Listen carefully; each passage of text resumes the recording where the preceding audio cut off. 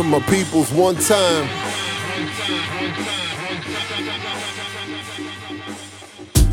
What up, what up, what up? Welcome back, ladies and gentlemen. You are now rocking with the best. I think I'll throw something new in the area, right? Yeah. Or at least one of the say best. That every episode. Okay.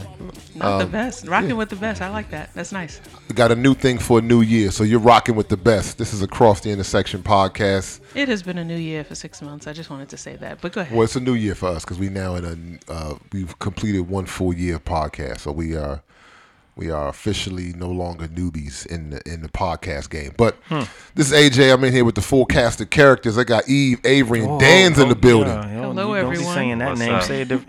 This is Bob. What's up, Dan? This is Bob. Avery known as Bob. Okay. Oh, you gotta put my name out. Come on now. All right, this is AJ, Eve, Mr. Smith. Come on now. What? That's completely ambiguous. Don't be throwing out both names, bro. There's like a million Mr. Smith. I know, right? I was going to say. By the way, facts. I was looking at the list recently, and Smith is still the second most popular last name in the United States of Wait, America. what's the It's most like popular? I think it's Johnson Johnson, or something. okay. It's just amazing. Yeah, bro. Smith had a lot of slaves. You good, man? You good? I'm just playing. All right, let's not get on a tangent here. But as always, you can ingest our wonderful podcast on Apple Podcasts, on iTunes, Google Play, and apparently Google rolled out a brand new podcast app with no fanfare. Yeah. That's classic Google. But there's now Google Podcasts. Yeah, I just So- uploaded that thing, and it's going to be great because I get to use Google Play just for my music and all Right. my playlists. And now I'll just use Exactly. Google Podcasts specifically for all my favorite podcasts, So- including this one. So for all of my Android people, if you go download Google Podcasts, it has a dope interface. I just downloaded it a couple days ago. It's a really dope interface, and it's strictly dedicated to podcasts. And we're also on Stitcher, TuneIn Radio, and SoundCloud. So Yeah. please holler at your peoples. Yeah. You can always hit us up on social media. We are on Twitter at Across This One and Across the Intersection on the Book of Faces. Oh, speaking of which, there's a recent debate on our Facebook Uh-oh. page. So it's go- it's really hopping. So just Yeah, go over there and get hop. involved. Oh, goodness. I had to nip some stuff in the bud late last night. Yeah, it was kind of getting out of control. What? there. Oh man, it's kinda getting out of I'm hand. not on the Book of Faces. So, Yeah, you gotta go. Gotta And, remind y'all every now and then. Yeah, and as always, if you want to hit us up individually, I'm on Twitter at Divenomous, DIVENOMOUS, as well as Facebook. Yeah, for me, it's E to the V to the on Twitter. And for me, Twitter. your You got a Twitter handle? I don't have Twitter. You can check out my blog, Diary of a Redeemed Sinner at WordPress.com, and I actually just put up a new blog yesterday, so check it All out. right. Okay, plug. Look at that. So you doing your promo? This is your promo rounds, huh? Yeah, Okay. he's doing his book tour here. Yeah. And we're about a week away from a big announcement. Like I said, we're launching a website. We're making the last couple of fine tunes. So hopefully by the next episode, we can give you guys a nice web address to go to. Check us out and look at all our dope stuff. So, don't want to forget, if you are on that Apple platform, please give us all 5 of those stars. We want to get those stars up off you. So please subscribe on all the platforms. But if you want Apple, please give us 5 stars. We would greatly appreciate it. So we've been chopping it up. By the way, Luke Cage season 2 just dropped last Yeah, night. So look, let me tell go you ahead something. now. Luke Here we Cage. go. Ooh, let me just say something real quick because this is real quick. So I watched the first episode.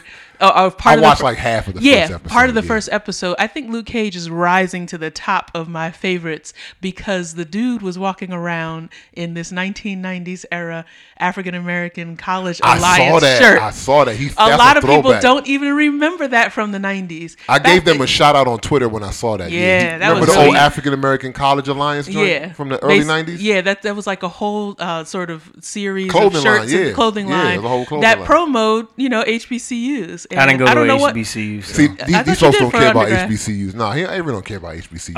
Wait, you went for I thought you went for undergrad. Why you putting all my business out there? I This thought is you went for Bob. undergrad. This is Bob. This is Bob. Can we keep it moving? Here we have Hampton represented and Bowie State Look at that. represented and All right. UMES represented. But anyway, I so just keep want it to throw moving. that out there. That's just Bowie. Dan, you ain't go to Yeah, Bowie. you went to For Bowie for graduate, grad school. yeah. Yeah. Hey, he didn't need the size, all right? He didn't need the size. My bad. He made his point. Okay. But anyway, you just wanted to throw that out there. Shout out to Marvel and Luke Cage. Okay. So Marvel's deep in Black America's pockets, man. They just whatever they. I think they know too much. Whatever you need, they got it. So speaking of, all right, forget the segue. We're just gonna go talk what we're talking about.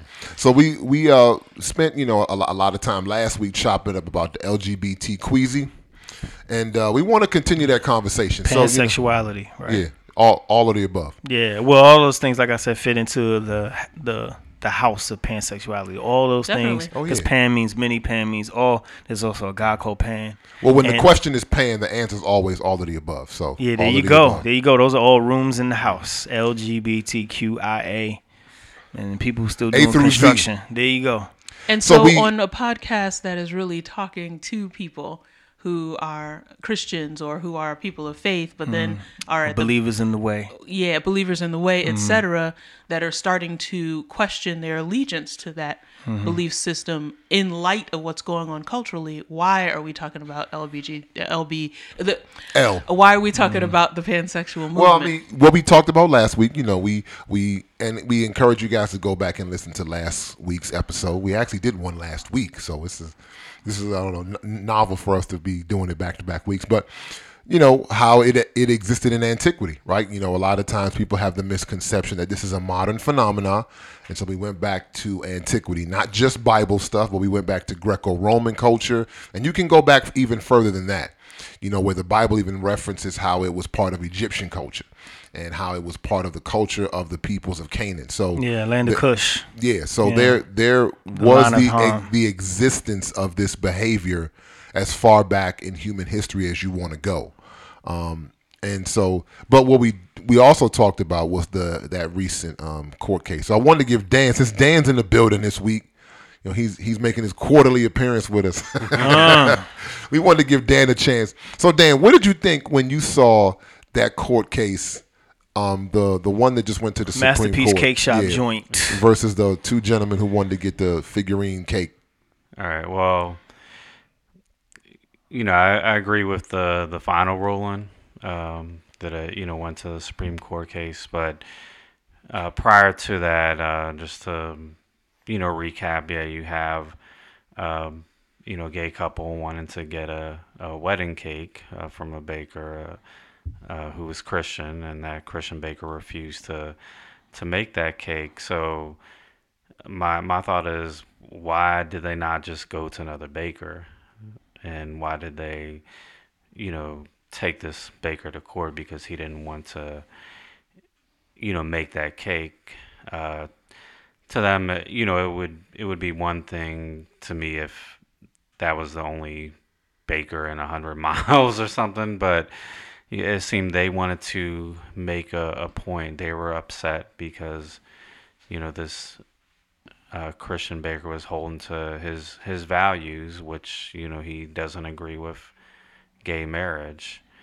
And, I also agree with the viewpoint of kind of the cake being an artistic expression. That's kind of what helped him out with the case, as far as coming from that argument that this is an artistic expression. This is not just a service that is provided equally, but he's designing a cake based on this. And I'm not sure all the details as far as what they wanted on the cake. I'm sure two men on the cake, but I don't know what else they may have wanted. But it was an artwork that he didn't want to perform. And as an artist, you should have a choice, as far as what you would want to design based upon your preference.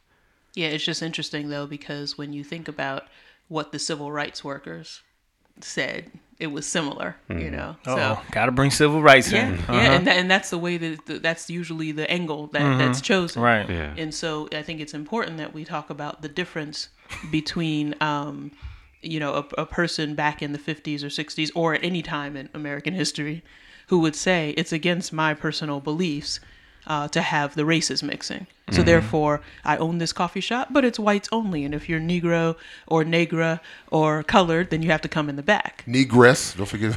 Or I have a clothing shop, and I don't want Negro women to be trying on these hats or whatever. Yeah, but the reason is it's against my beliefs that the races mix. Well, so therefore, why don't you go to another shop? And here's the issue there. He would be willing to give them a cake. He was not willing to design a cake for a gay wedding, so it wasn't discriminatory based on the fact that they are homosexual, that he wasn't refusing to give them a cake. He was refusing to make a cake based on homosexual marriage. So I think that the two, comparing that situation and civil rights, I don't think that they can be adequately compared. Good. Yeah, I agree that it's not an equivalent. And we were making jokes about our Facebook spat, the other day. But I mean, that's essentially the leap that was being made, which is the leap that's always made. It's the leap that's always made. Yeah, the leap that's always made is, it's just like blank, and it's like, nah,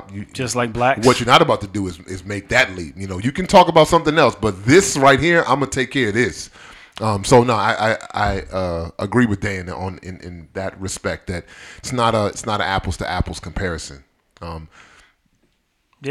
Persecution and oppression are maybe similar, but it's not an apples to apples comparison. And you have to be able to think in nuance. You can't think in a binary way, a binary, easy, tweetable, dislike way. But that's the problem. That's the way propaganda works. Propaganda assumes that you have masses of people who are not thinking critically. That is correct. Right. And all you have to do is throw up a few or juxtapose things falsely, or just throw up a few lines of argument, and then people will bite one way or the other, and it will be binary because people will choose one or the other. With that as a segue into what we're talking about today, one of the things that I think is a misconception by a lot of people is the notion that this, the current iteration in terms of the mindset happened organically, that it was just kind of people just discovering themselves. Okay, that's a lie. Exactly. That's the lie, I think, that is being perpetuated. In addition to the perverse behavior itself, and I probably just pissed some people off by even using that word perverse, but that's my MO. So without, if you take that, the behavior part out, which is a big deal, but it's debatable. So we say, okay, if you don't think it's perverse, but I do, okay, let's put that to the side. The notion that the behavior or the community was sort of organically developed, right? Or just kind of came. People are becoming more enlightened. Exactly. And therefore, that's why it's more popular. They're progressive in their thinking or whatever. Progressive to practice sodomy. We have to go. I mean, that's basically just. That's okay. Really, that when you open door number 2, it's progressive to be able for everybody to have the freedom to do what they want with their own lives. Yes, according to that particular perspective. Mm-hmm. So what we got to do, so we started in antiquity last week, and we can go back and listen if you want to. Plato's Symposium and a lot of other ancient texts besides the Bible talk about this behavior. So let's fast forward a few centuries, right? So now we're in the 19th century, the 1800s. The 1800s okay. for the lay people. Thank you, Mr. Smith is always looking out for the lay people. You have a journalist, our friend Carl Maria Benkirk. Excuse me, I'm gonna have to pronounce it properly. Carl Maria Benkirk, Benkerk, Kert. Excuse me. He's from Vienna, Austria. He's Hungarian, and he's the gentleman who we can credit with coining the terms heterosexual and homosexual. Coined those terms in the 19th century. Now, Mr. Benkhart, I'm just going to call him Carl for short. I didn't want to say Carl because people might think Karl Marx, so I'm trying to say Mr. Benkhart. Got it. He had a friend, a very close friend. No need to get into his friend's name, but his friend was actually gay or homosexual or whatever they would have called it. Practiced sodomy. Yeah, he practiced that behavior in the 19th century. And so his backstory is his friend was actually blackmailed, right? Someone found out his friend was of that lifestyle and blackmailed him. I guess he didn't want to get out. And what ended up happening is his friend committed suicide, which is unfortunate. No one's, celebrating suicide here. But that started Mr. Bernhardt in on his journey to sort of investigate that lifestyle, look into it, study it, and he wrote a lot of books or pamphlets, quote unquote. They have micro books now, but I guess they would have called them pamphlets back in the day. Propaganda. Yeah. he wrote propaganda. Okay. I'm just going to call them pamphlets. But he did write some literature in the 19th century after some of his research. And because Prussia, which is where the region in which he lived, they had laws outlawing, right? Yeah, laws outlawing, excuse me, sodomy. Prohibition, yeah. There was thank you, that's a much better, I was getting tongue-tied. There was a prohibition against sodomy. And Prussia, not Russia. Prussia. Yeah, we're talking early 19th century, so yes, it's Prussia. And Prussia is the area or region in Europe that predates what we now know as Germany. Mm-hmm. Yep. Germany, Austria. I don't know if Hungary was in there as well, but it was kind of a more of a region. Yes. All right. And so they had laws, and so in his first pamphlet, he actually cites the paragraph in the law, and I just pulled up an excerpt from his biography. It's paragraph 143 of the Prussian Penal Code. I'm gonna just pause right there. All right, get your laughs out. Some people got their mind in the gutter. And he cites that in his first writing, and he begins to write that their law outlaw or as a prohibition against homosexuality or sodomy was an injustice to the rights of man. Mm-hmm. Outlawing that practice or that behavior was an injustice to. So again, this notion that not agreeing with a certain lifestyle or behavior and calling that injustice, right? That's not a new thing. No, it's not, and it wasn't even new when he did that. But continue. No, go ahead. I was just saying that people think it's a new thing, but it's not. No, it's not a new thing because that stuff comes from secular humanism, libertarianism, not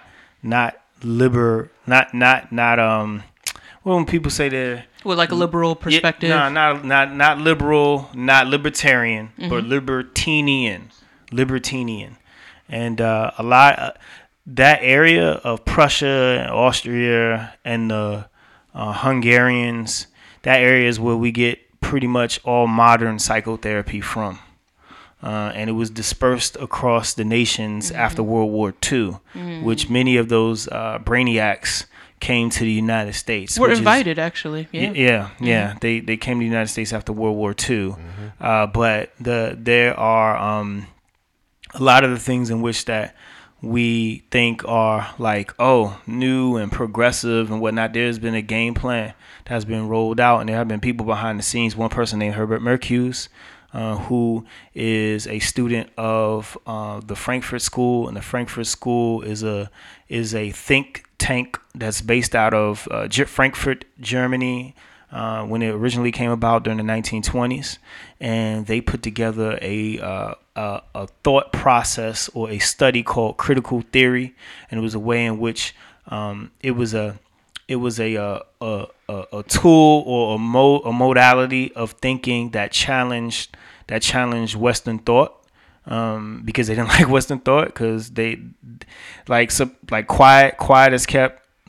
Not all white people think the same or get along, and they actually warred against each other.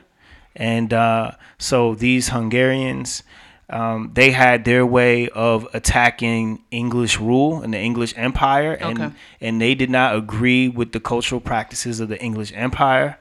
They wanted to be able to do what they wanted or do what thou wilt, and that in this, and was to make it relevant to this conversation, they wanted to practice a sexual expression any way that they wanted to, and they felt like they were under a particular oppression from the English Empire, and so and their customs. So they put out this thing called critical theory, and then from critical theory at after about 20 years or so after World War II, these people, when they came to the United States, and they came to the United States, they came to Canada, they went to Mexico and South America, Central and South America, but they were stationed in colleges.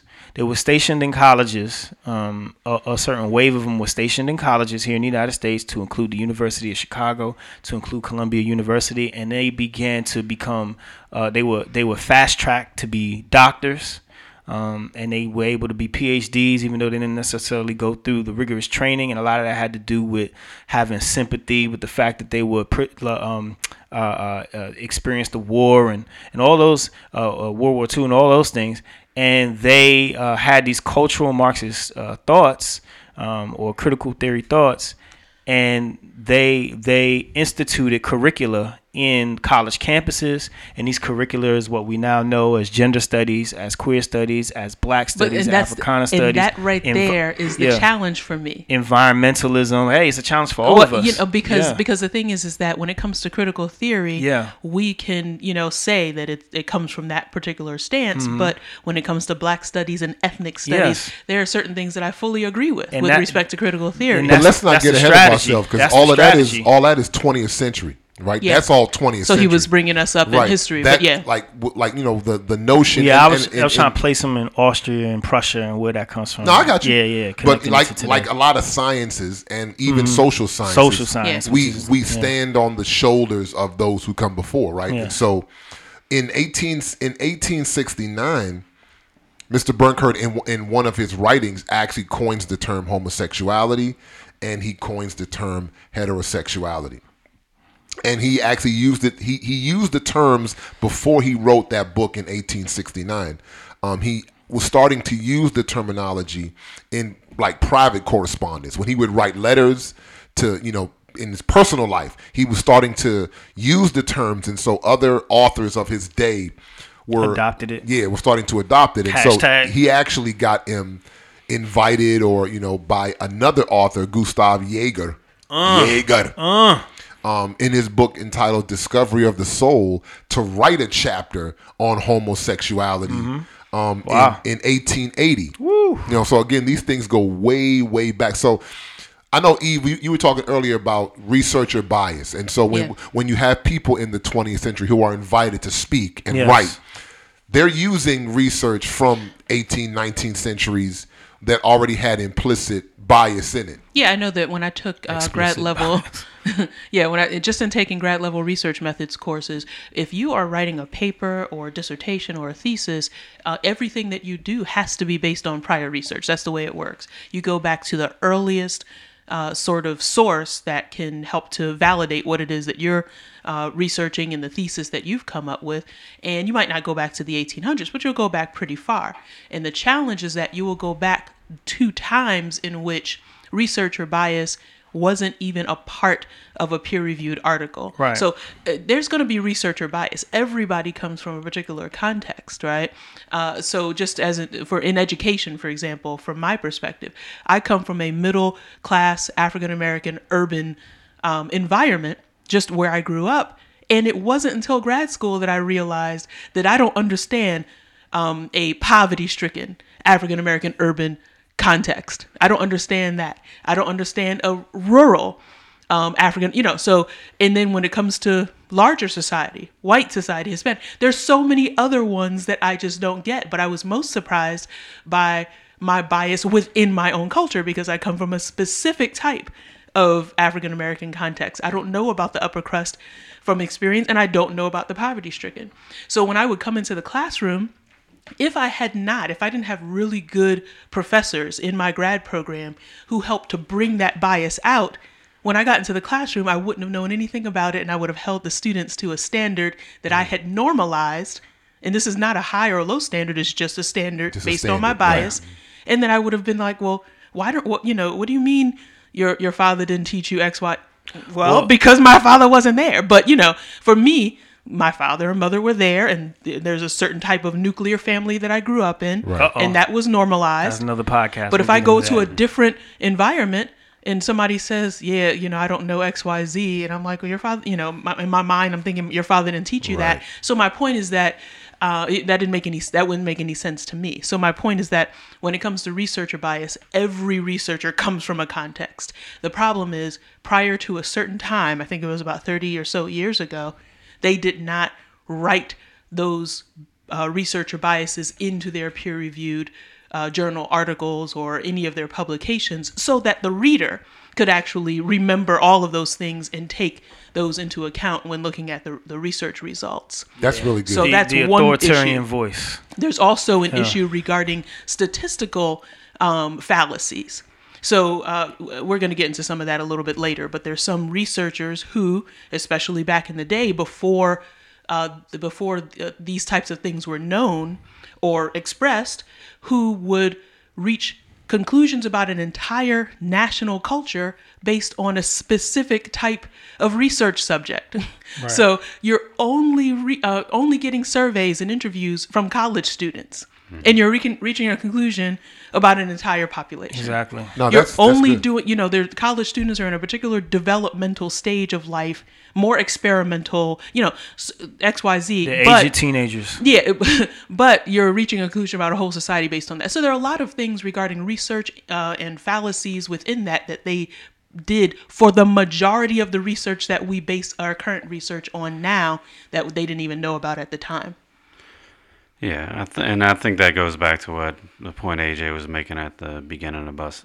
I believe it was AJ about critical thinking. When I'll take the credit for that. Okay, well, sounds pretty good. Critical thought, but critical thought when it comes to these things, not really just kind of because you kind of stuff is just put out there. I mean, just as it was put out there, it's even put out more now, and we just accept it without thinking critically about these things. No, like, so-and-so did a research and this was found. Oftentimes when I look at when like a research article or is presented in the news, they'll often highlight one part of the finding and people will go based off of that. That'll be like the headline, but when you research it differently, it's not really saying that at all. Yeah. But people don't take the time to read and research and think critically anymore. So it's all about the headlines, and that's what grabs people, especially in the social media age. So we really need to sharpen our critical thinking skills as believers, as people in general. And we gotta look back, and I think to sort of circle back here to the beginning, my man, Mr. Bernhardt here, he created those terms, another excerpt from one of his writings. He created the terms homosexual and heterosexual, but primarily homosexual, because he created a system for classifying sexual types. And the reason that he created the term homosexual, it was actually to replace normal terms of that time, sodomite and pederast. Those were two normal terms. So people who were practicing that behavior, they would have been referred to as a pederast if it was young, old and young, or just a sodomite if they were, I guess, same age. So do you think his friend's suicide caused him to say, "Oh man, no, we need to normalize this because look at what happened to my friend who felt repressed and oppressed because of his sexual behavior." Yeah. And if you look at this guy's diary, so he wrote a diary, as he was doing his research, and it was later discovered in his diary that he had a long string of encounters with youths. He notes young lads in which he had encounters, young lads, of course, you remember this is 19th century, young boys that he was quote unquote in love with, right? So my whole point in bringing these up is not the behavior. You want to practice your behavior, but people, like Dan just said, people need to critically analyze these things because what is taking place is not the behavior. It is the normalizing of that behavior. It is the changing, like E said, the changing of standards, the changing of boundaries. There was a time you practiced that behavior. Hey, you're sodomite, you're this, you're that. Practice your behavior. Now it's, no, that behavior is normal. Let's move the goalpost. Let's change the boundary lines. Let's change those restrictions. And we just have to be mindful and we have to be watchful for what's happening now.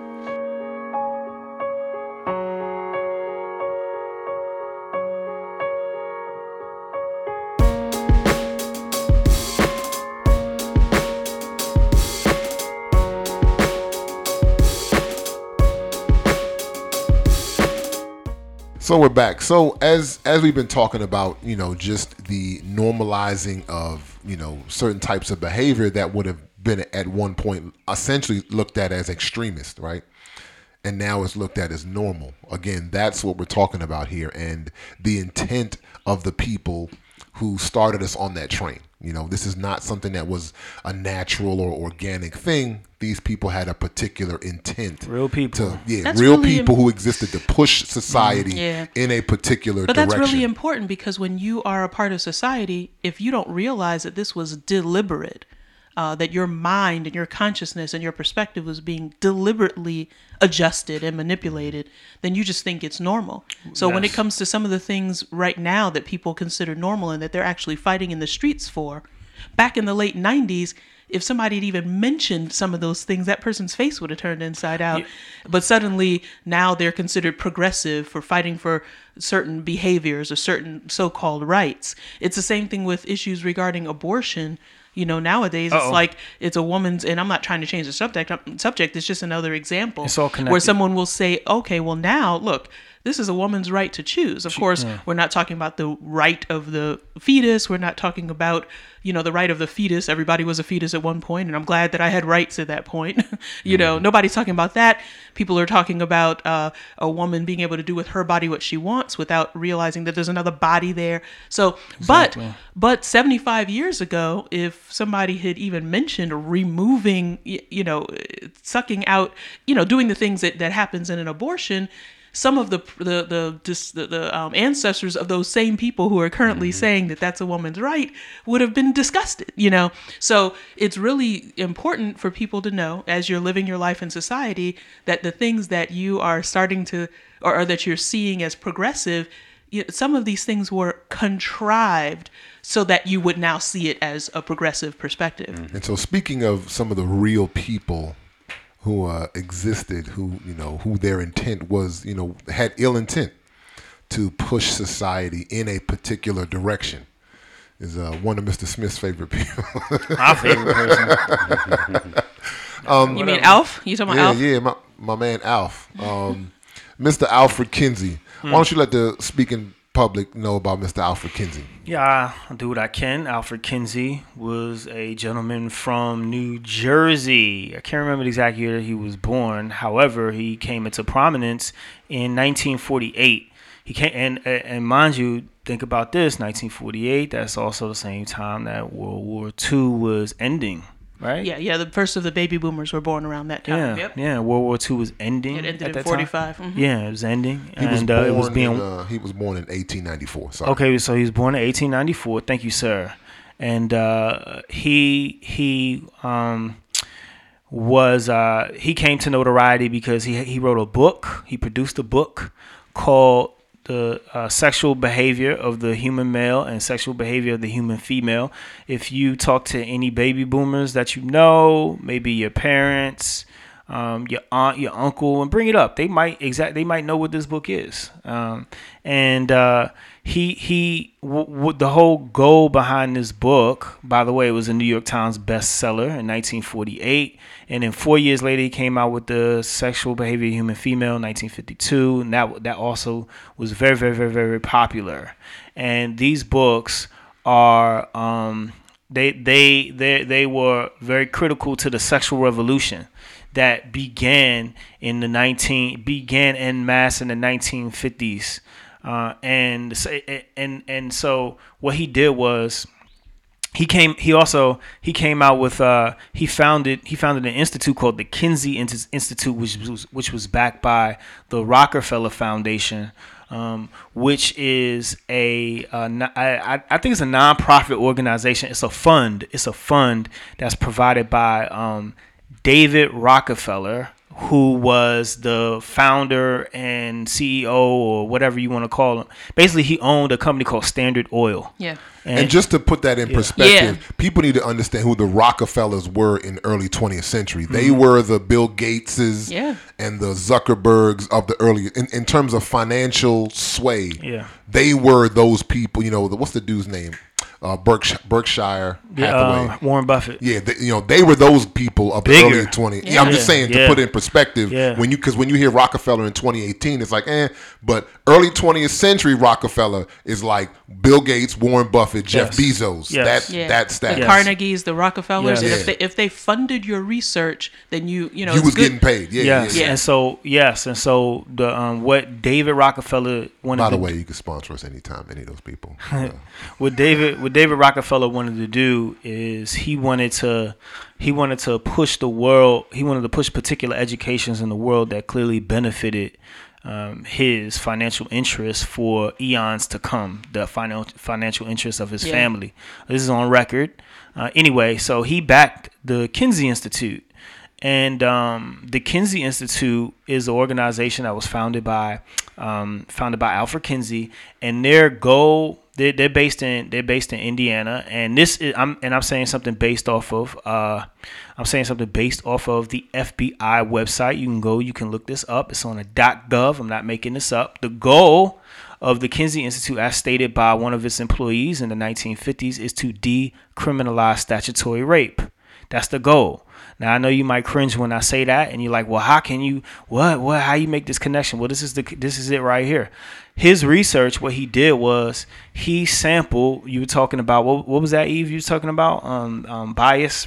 Well, there's research bias, and then there's statistical fallacies. Statistical fallacies. Yeah, but yeah. So what his books did was they surveyed demographics of the population, and they surveyed them about their sexual behavior. So the first book, he surveyed men, and so not just men, but he limited it. Yeah. Okay. Go ahead. So he surveyed men, and what he did Don't was break this brother's train of thought. No. I'm on a train right now. Choo choo. I know. So he surveyed men, and what he found in his scientific approach is that when he asked men about, I think maybe over 1,000 men or 10,000, or he said 10,000, something like that. He asked them about their sexual history, and he took notes, and he created charts, and he took the statistics, he ran the numbers, and what his book revealed is that over 85%, I believe the number actually was 85, over 85% of the participants of the survey had some kind of sexual deviant thought or practice some kind of deviant sexual expression, and they did something that was not considered normal during the time of this study, the time of this survey, so 1948 and prior. And so what his argument was that, well, if 85% of the men are doing things that are considered illegal, because there were laws against this stuff, such as sodomy laws, there were laws against there were sexual offender laws, so that has to do with not only sodomy, but it also had to do with child molestation. There were these laws. He said that, well, if over 85% of the men are doing this, that is considered not normal. Well, I mean, wouldn't that actually be normal? Yeah. Wouldn't it be normal if it's over? I mean, really, like over 50%, it would be normal, right? Most of the people doing it, that's not deviant, and so that's what his whole angle was, and he rinsed and repeated it with sexual behavior of the human female. Now, the thing is, though, it was discovered and admitted by the Kinsey Institute later on, not at that time, but later on, it was admitted that he cooked his books a little bit. That's the statistical fallacy. Yes. Yeah. He cooked his books a little bit. What do you do, Eve? Well, or Dan? Yeah, this is not for us to just be nodding and agreeing with each other, but it is important to know that that at that time, it's mostly he was a college professor. He was in academia, so a lot of his research subjects, the people that he got this information from, were either college students, which is developmental adolescent based on what we know now, right, or there were people related to academia. But either way, the sample size wasn't so much the issue, but the types of people who would be attracted to and willing to answer such questions. Or people he would be crossing paths with. And he also interviewed convicts. He interviewed people in prison in the state of Chicago, in the state of Illinois. Mm-hmm. So the results were skewed. Yes, the results were skewed. He interviewed people who were arrested. He interviewed because we all know what convicts was probably doing. And it wasn't just regular convicts. He interviewed people who were arrested and convicted based off of sexual crimes. And I just wanted to say specific convicts. Okay. Yeah. So in other words, it's not a random sample. No. He specifically chose who he was going to take part in his study. That is correct. It wasn't a random sample. So like when there's a difference between when you have a random sample, you're just sampling the whole, population in general, and then you have, a specifically chosen sample based on, he chose people. He specifically chose out people who were, homosexual or who were exploring. They did these behaviors. Yeah, most of the population of the sample were those people. So of course, if he chooses the sample based on that rather than random, then the results are going to be extremely skewed, to say the least. And it is up to the researcher to find methods that would bring about more of a random sample. So not if you don't want just random exactly. Yeah. But you don't you want to have motives for answering. You need to have something in place so that it's not just certain types of people that would answer those types of survey questions. Well, this is why that critical thinking piece is so important, because all of us went to college, right? So think about what college students are doing, exploring different sexual experiences. Think about what convicts are doing, specifically convicts arrested for sexually deviant behavior. So you're already going to get a particular skewed result just based on, even before you start the research, you can just look at it and you know about where you're going to go. And to connect it to the end goal, of decriminalizing statutory rape, because again, people are like, whoa, how can that really happen? So the part of a part of the research from the Kinsey Institute, when they analyzed and they did therapy sessions for convicts, people who were arrested and criminalized for sexual offense. There were people who they raped people. So Alfred Kinsey the Kinsey Institute, there was one person that they had interviewed, one convict that they had interviewed in particular that had committed child molestation. And so what their argument was that child molestation, and I want to also say actual rape. They said it was more of they wrote in their research that their finding and advocacy was that was more of a mental issue than it was an actual crime. And as far as forced rape, when you withhold someone, now as far as statutory rape or child molestation, they said, and again, this is on the FBI website. You can go, you can see, you can look it up, you can Google hustle this. They said his researcher said that when they said that a sexual act is not harmful. It's loving, basically, is the derivation of that. It's not a violent act. It's not harmful. It's not harmful to the child. It is an act of, it's sensitive. It's, all those things.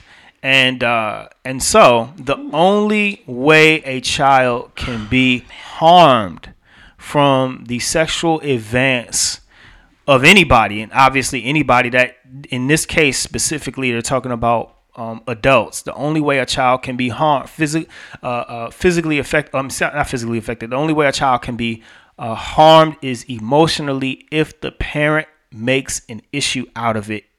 If the parent makes an issue out of it in front of the child, the parent has the potential of traumatizing the child when a child is younger. And so that can lead to damaging the child or mentally fracturing the child. Otherwise, the child would not know. Yeah. Otherwise, the child would not know. I mean, this makes a kind of sense, right? When the child would not know that it's bad unless the parent. And again, this goes into cultures and traditions that are passed down. Unless the parent makes it a big deal and mentally harms the child. And so by making it not accepting, and that's their goal, is to, if we can decriminalize or argue against the fact that it's not a crime, then if we can argue that statutory rape or ageism and sexual expression is not a crime, it's not harmful, then we can get it decriminalized. And that's what the I goal. think is the sinister part of all this, is that what's going on is that you mentioned, AJ, that a lot of the revelation of some of the bias and fallacies going on with the research itself wasn't revealed until later. So you have 2 and 3 New York Times bestsellers, and I looked at some of the culture of America during the time that these books were released, and how it was crazy. Everybody was jumping all over this, and and so this was something that my grandparents were, I think, in their 20s or 30s at this time, and they're giving birth to baby boom. So it's impacting. It's impacting a generation, baby boomers, who were born right after World War II, who didn't know they were being impacted because they were 1 and 2 and 3 years old or weren't born yet. And so you're born into an environment that says this is at least something that we're talking about and that we're considering. But the sinister thing about it is that it wasn't until after it had put its claws into American culture that a few years later they say, oh yeah, there were some issues with the research. But that's after people have become affected. The damage is already done at that point. Yeah, exactly. The damage is already done. It's like, I'm going to go ahead and beat you up and smack you around and then drive you to the hospital. It's like, well, but the beating that you gave me is still there. Like, and that's why, to bring this home for people who might listen to our podcast or come across our podcast, who might think, what is the point for believers in the Most High to even be thinking about stuff like this or discussing things like this? And it's very important to understand. This is why it's so important. I have found, as I've walked with the Most High, is separating the scriptures from the people who say they follow the scriptures. Because if you look at the scriptures in context or when they existed, they speak directly to human behavior. And both of these guys, Carl Burnkert and Alfred Kinsey, their intent was to normalize perverse human behavior. Right? That's essentially what we're talking about. That's correct. We're not talking about these guys were just trying to do some genuine research. They were just scientists who were interested in exploring. They had a particular end goal, and that end goal is the normalization of what would have been considered perverse human behavior. And when you have people who are educated, right, who are doctors, these guys are doctors and scholars and archaeologists or whatever. When sociologists, above reproach, basically. Exactly. Right? And they begin to put out literature that essentially promotes deviant behavior. What do you think is going to be the result of that? Yeah. People are going to say, oh, well, this guy is a doctor. It must be okay what I'm doing, as opposed to have been questioning my behavior and saying, man, I shouldn't be practicing this. Then literature is released, right? Yeah. It says, no, what you're practicing is actually normal. There's nothing wrong with you. Society is wrong. And everything in society needs to be changed to advocate for your behavior. Mm-hmm. What do you think? Like, it's only natural that people can say, yeah. And so that's how we get to where we are in 20. Like, it doesn't happen in a vacuum. Yeah, no, it doesn't happen in a vacuum. And Alfred Kinsey he wasn't just stowed away in some kind of social science lab or something along those lines. Alfred Kinsey actually dealt with he dealt with what some would call homosexual behavior himself. He was involved in sexual experiments, or he was involved in sexual experiments with his colleagues and participate in all that. So that's, that shows his bias right there. Yes. And that's the thing with people of faith. Those of us who are people of faith, who believe that there is a creator and believe that he revealed himself in literature that we call scripture, we need to determine what happens, what we decide to do in a situation in which science is saying one thing and the scripture is saying another. And this example, which predates us, but it speaks to our current situation, is an occasion in which you're here you are, an individual, science is telling you one thing. We just talked about Kinsey and all the researchers and the science. The scripture is saying something completely different, and we have to decide whether what we'll hold to. And especially when you find out after the fact that there were holes in the type of science. And then also, to be clear, people lift that man up. They lift the Kinsey Institute up to this day, and that's where you get things like Pride Month. You get the whole LGTB movement. Remember, before that, GLAAD was very popular in the 90s, GLAAD, right? And back in the 70s, you had the Stonewall riots, and you had this, you had gay liberation and whatnot. But all that stuff, modern wise, comes from for a big contribution of it comes from the Kinsey Institute in the 1950s. And to be clear, he came out of the Presbyterian Church. So Alfred Kinsey, he was a Boy Scout. He was an Eagle Scout. He got married, but he also would sleep around with men and with women. And he was a repressed individual. Yeah. He Well, you can look now and look back and say, okay, well, maybe this man, he dealt with a lot of things, and he used to punish himself, right? So we have this thing called, but there is this thing called penance, right? Penance is when you punish yourself physically based on trying to atone for your sins. It's a Catholic thing or whatever, but more than just Catholic people do that. Not that all Catholic people do that, but it's a thing, is what I'm saying. Muslims, other people do it as well. Right. And so what he used to do, because of his guilt and because of his shame, I'm trying to bring this home, because when you see all this quote unquote Pride Month or love is love, when people say, I'm born this way and whatnot, that stuff is all conjecture. It's all propaganda. It's all marketing. Peel that stuff away and do the research and read things for yourself, and you'll see. You will see what we're saying, and go and see whether or not what we're saying is true or false, and you can make your own decisions. So speaking of going out and doing some research, and as we come around third base here, something that this community, things like this that this community will probably stay away from, is a research study done by the New Atlantis. It was a study done by two doctors from Johns Hopkins, Dr. Lawrence Mayer and Dr. Paul McHugh. They may have also, researcher bias. Everybody has researcher bias, but again, it's about declaring your bias, right, so that the reader of the researcher can analyze it accordingly. And what's funny is probably also reader bias as well, but that's a whole nother thing. Right. But they came up with a 144-page paper, essentially dispelling the notion of born this way. You can go up and look it up online. It's online for you to study. If you want to read 144 pages. But again, similar to Mr. Kinsey and Mr. Bernhardt, two intelligent gentlemen who essentially refuted the notion of being born this way. And that this is, this practice. They are biologists. One is a biologist and one is a psychiatrist. Okay, so isn't one of them a homosexual or something like that? I'm not sure. I think so. Anyway, I can look up their backstory. Yeah. But essentially, they're saying that being gay is a choice. They were saying that this is learned behavior. After studying, the biological side as well as the psychological side, they came to the conclusion that homosexuality is a choice because it's human behavior.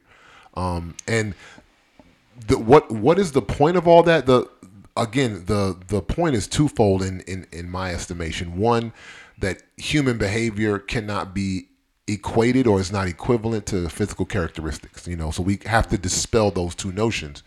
And so then if it is human behavior, right, if it's a human behavioral thing, then guess what? The Bible can speak to it. See, because that's the trick. If you equate it to physical characteristics, you can't then hit me with the Bible. You can't get me with Bible stuff because, hey, I had no control. I was born like this. Miss me with all that Bible stuff. But that's why it's two. You have to separate the two first. And then when I corner you in the human behavior category, now I can smash you with Bible, right? not that I want to crush you, but you see what I'm saying? I can hit you with the Bible. The Lord can work through. Yeah, the Lord can work. I'm a little aggressive with mine. Like he worked through Aaron. Yeah. Like he worked through Aaron in Exodus. Moshe and Aaron. If we are on if we are on the train of normalizing perverse human behavior, right? Then why do I have to be faithful in my marriage? Mm-hmm. Why can't I be a polygamist? Why can't I practice bestiality? I mean, let's just keep it 100. I mean, if maybe you were born that way. So, exactly. You know, maybe I was born this. I'm not born to be faithful. Maybe you were born with a polygamous gene. Like, where's right? You know, where is that gay gene? Where is that polygamous gene? I don't see any research on them finding that gene. It doesn't fit with their propaganda. Yeah. What confuses me is how can you say that, you know, you're born into a particular sexuality that you know are that your sexuality is set, but your gender is fluid. How interesting? How can they believe that sexuality is fluid as well. At one point in your life, you could be bisexual, and then you can morph into being queer or questioning. But how then asexual? If you have a gay gene or you're born that way, so that you know it's a fixed. If you're born that way, that's a good question. And you'll see a lot of rebuke in the gay and lesbian community against people who convert from, you know, who were former homosexuals or lesbians, and now are heterosexual. They'll say they were never really homosexual or lesbian to begin with, because if they were, they would have stayed that way. So that's a fallacy in argumentation. Either people are born that way, or it's fluid. And if it is fluid, then why are you stressing on somebody changing? Exactly. So there's argumentation fallacy there. I mean, when you got propaganda, you got to stick to the message. It's almost like, I mean, you see what's going on with 45 and his cronies, right? No matter how bad it gets, they got to stick to the message. It's like, yo, I got to stick to the company line. And you're like, you see all that stuff burning down behind you? Nah, I'm sticking with the company line. So I think that's what you see here. It's like, because is it fluid? Right. Then if it's fluid, why can't I just move in and out of the joint? Why I got to come in and stay? Because it's not fluid. Yeah. You're making a conscious choice to stay in a particular lifestyle. AJ, I remember like about a decade ago when a lot of Christians were saying, especially when it came to the way that the notion of gay marriage was being promoted, a lot of Christians were saying, well, what's next? What's next? What is the logical conclusion of all this? And is it going to be bestiality? What is it going to be? And a lot of the people in the LGBT community would say, you're taking that too far. I mean, it's not, what are you talking about? You're just trying to use the politics of fear. But now pansexuality morphs all of those different forms of sexual expression in. And it's proved itself, and it will unfortunately prove itself even further, that the logical conclusion is something that most people walking around today don't even want to talk about. And as we slide this thing home, I want to hammer home that point that it is human behavior, because what is its purpose? Its purpose is merely pleasure. We talked about last week how an act can be pleasurable and its intent not be pleasure. The intent of a pansexual is not to procreate, to not bring life into the world. It is merely to express human pleasure. There's a YouTube video of a young lady who is a daughter of two lesbian women, and she gives a speech. Now, she's from Australia. Her name is Millie Fontania. I'm going to post it on the Facebook page. Start some more fire. I'm going to shoot off some more shots. Pew, pew, pew. You need to put some sound effects in right there when you edit, right there.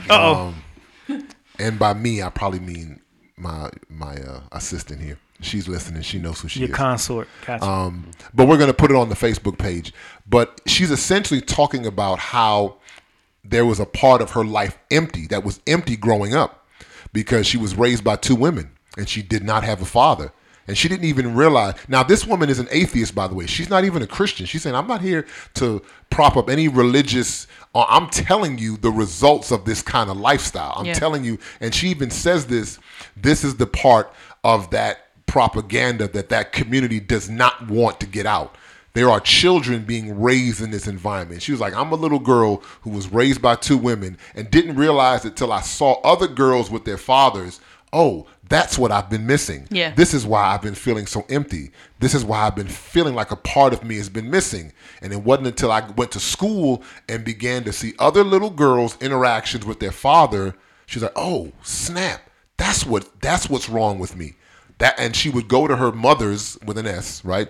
Hey, who's my father? I want to meet him. And they'd be like, oh, you ain't got no father. And this was like a battle for her growing up, because they would say, oh, no, he died, or he's not around, this, that, and the third, putting this notion in her head of like a deadbeat dad, right? Of a dad who abandoned her as opposed to saying, no, we're two gay women who wanted to take that out of your life and not give you a choice, right? We talk about being pro-choice, but you're not really pro-choice because you didn't give that child a choice to have one of the essential components of her life removed from her life. So I'm gonna let you guys watch that. Her having a father missing isn't just, somebody saying, "Oh, men are everything," and if you don't have a man, then it's missing. No, it took both to make her. So of course, when she comes up and she's developing, she needs both. Exactly. And even if it's not a biological, there needs to be the male and the female. Well, you need both complementary parts to make the whole. Yeah, and I would go so far as to say that the biological is very important. Your biological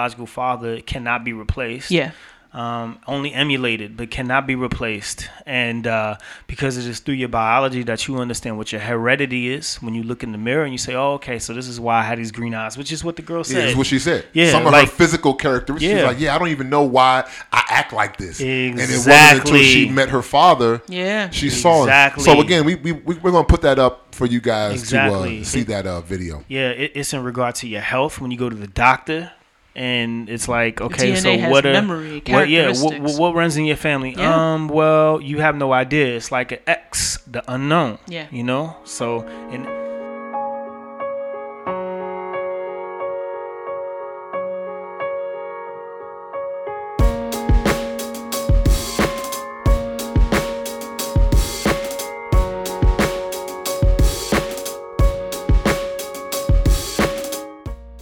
all right, so we had a really good chat this week. I think it's been really good. I just want to end off on a This Week in the News. Surprisingly, this week, I don't know, Dan, the last couple of times, man, it must be your grace. The last couple of times you've been here, I ain't been bashing the church. But this week is actually Target. So Target has come out with, Target? They came out with a... last week was Father's Day. Uh-oh. And I don't know if you guys saw the stuff. They came out with the Baby's Daddy card. Yeah. Happy Father's Day, Baby's Daddy.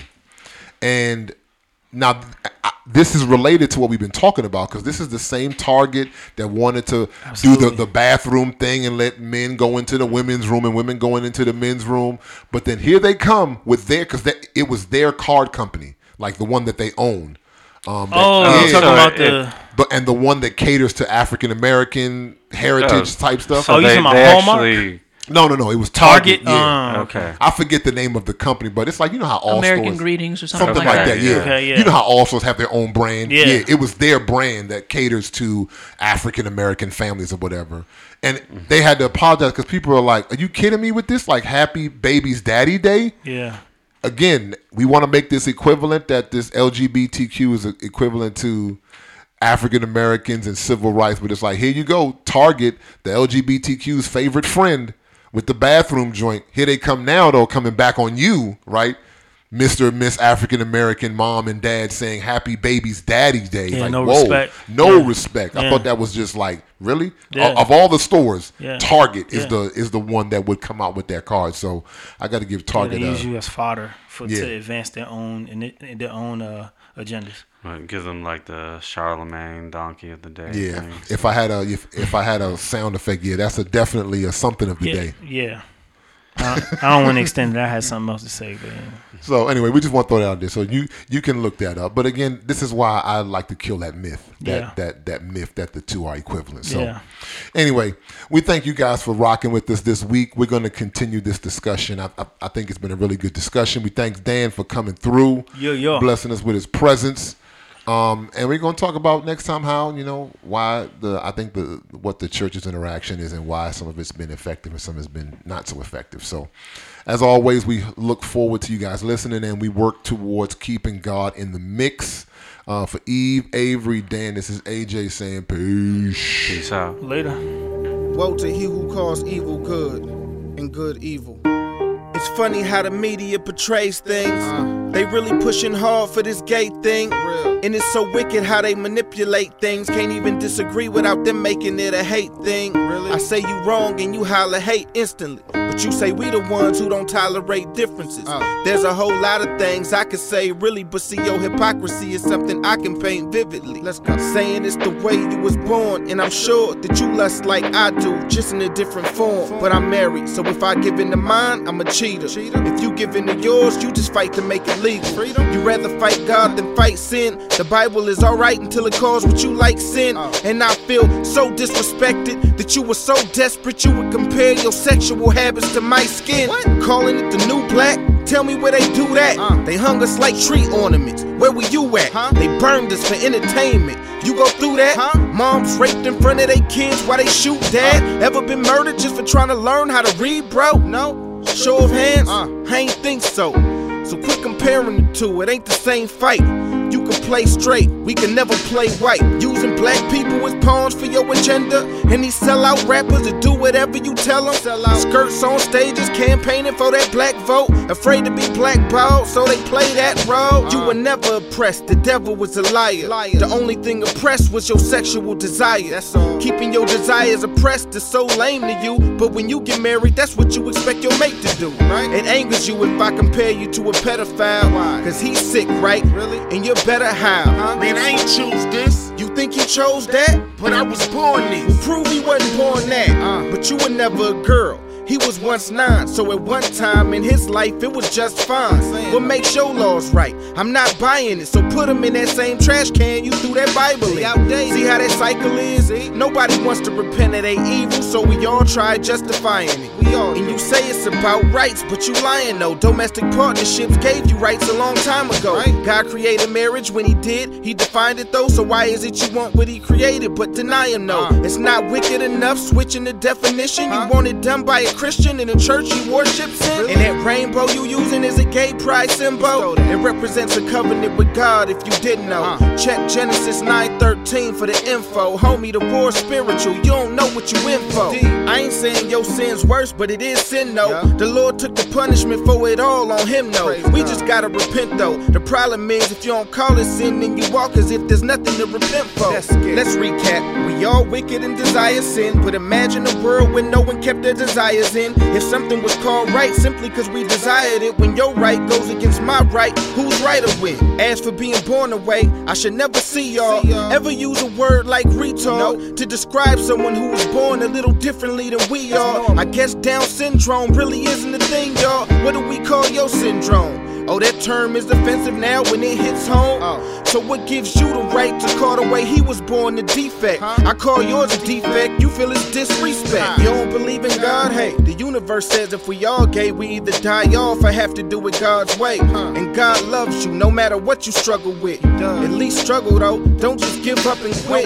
Forget how you were born. We were all born in sin, but Christ died for your sin. You can be born again. Praise God for forgiveness. We were all born in sin, but Christ died so that we could be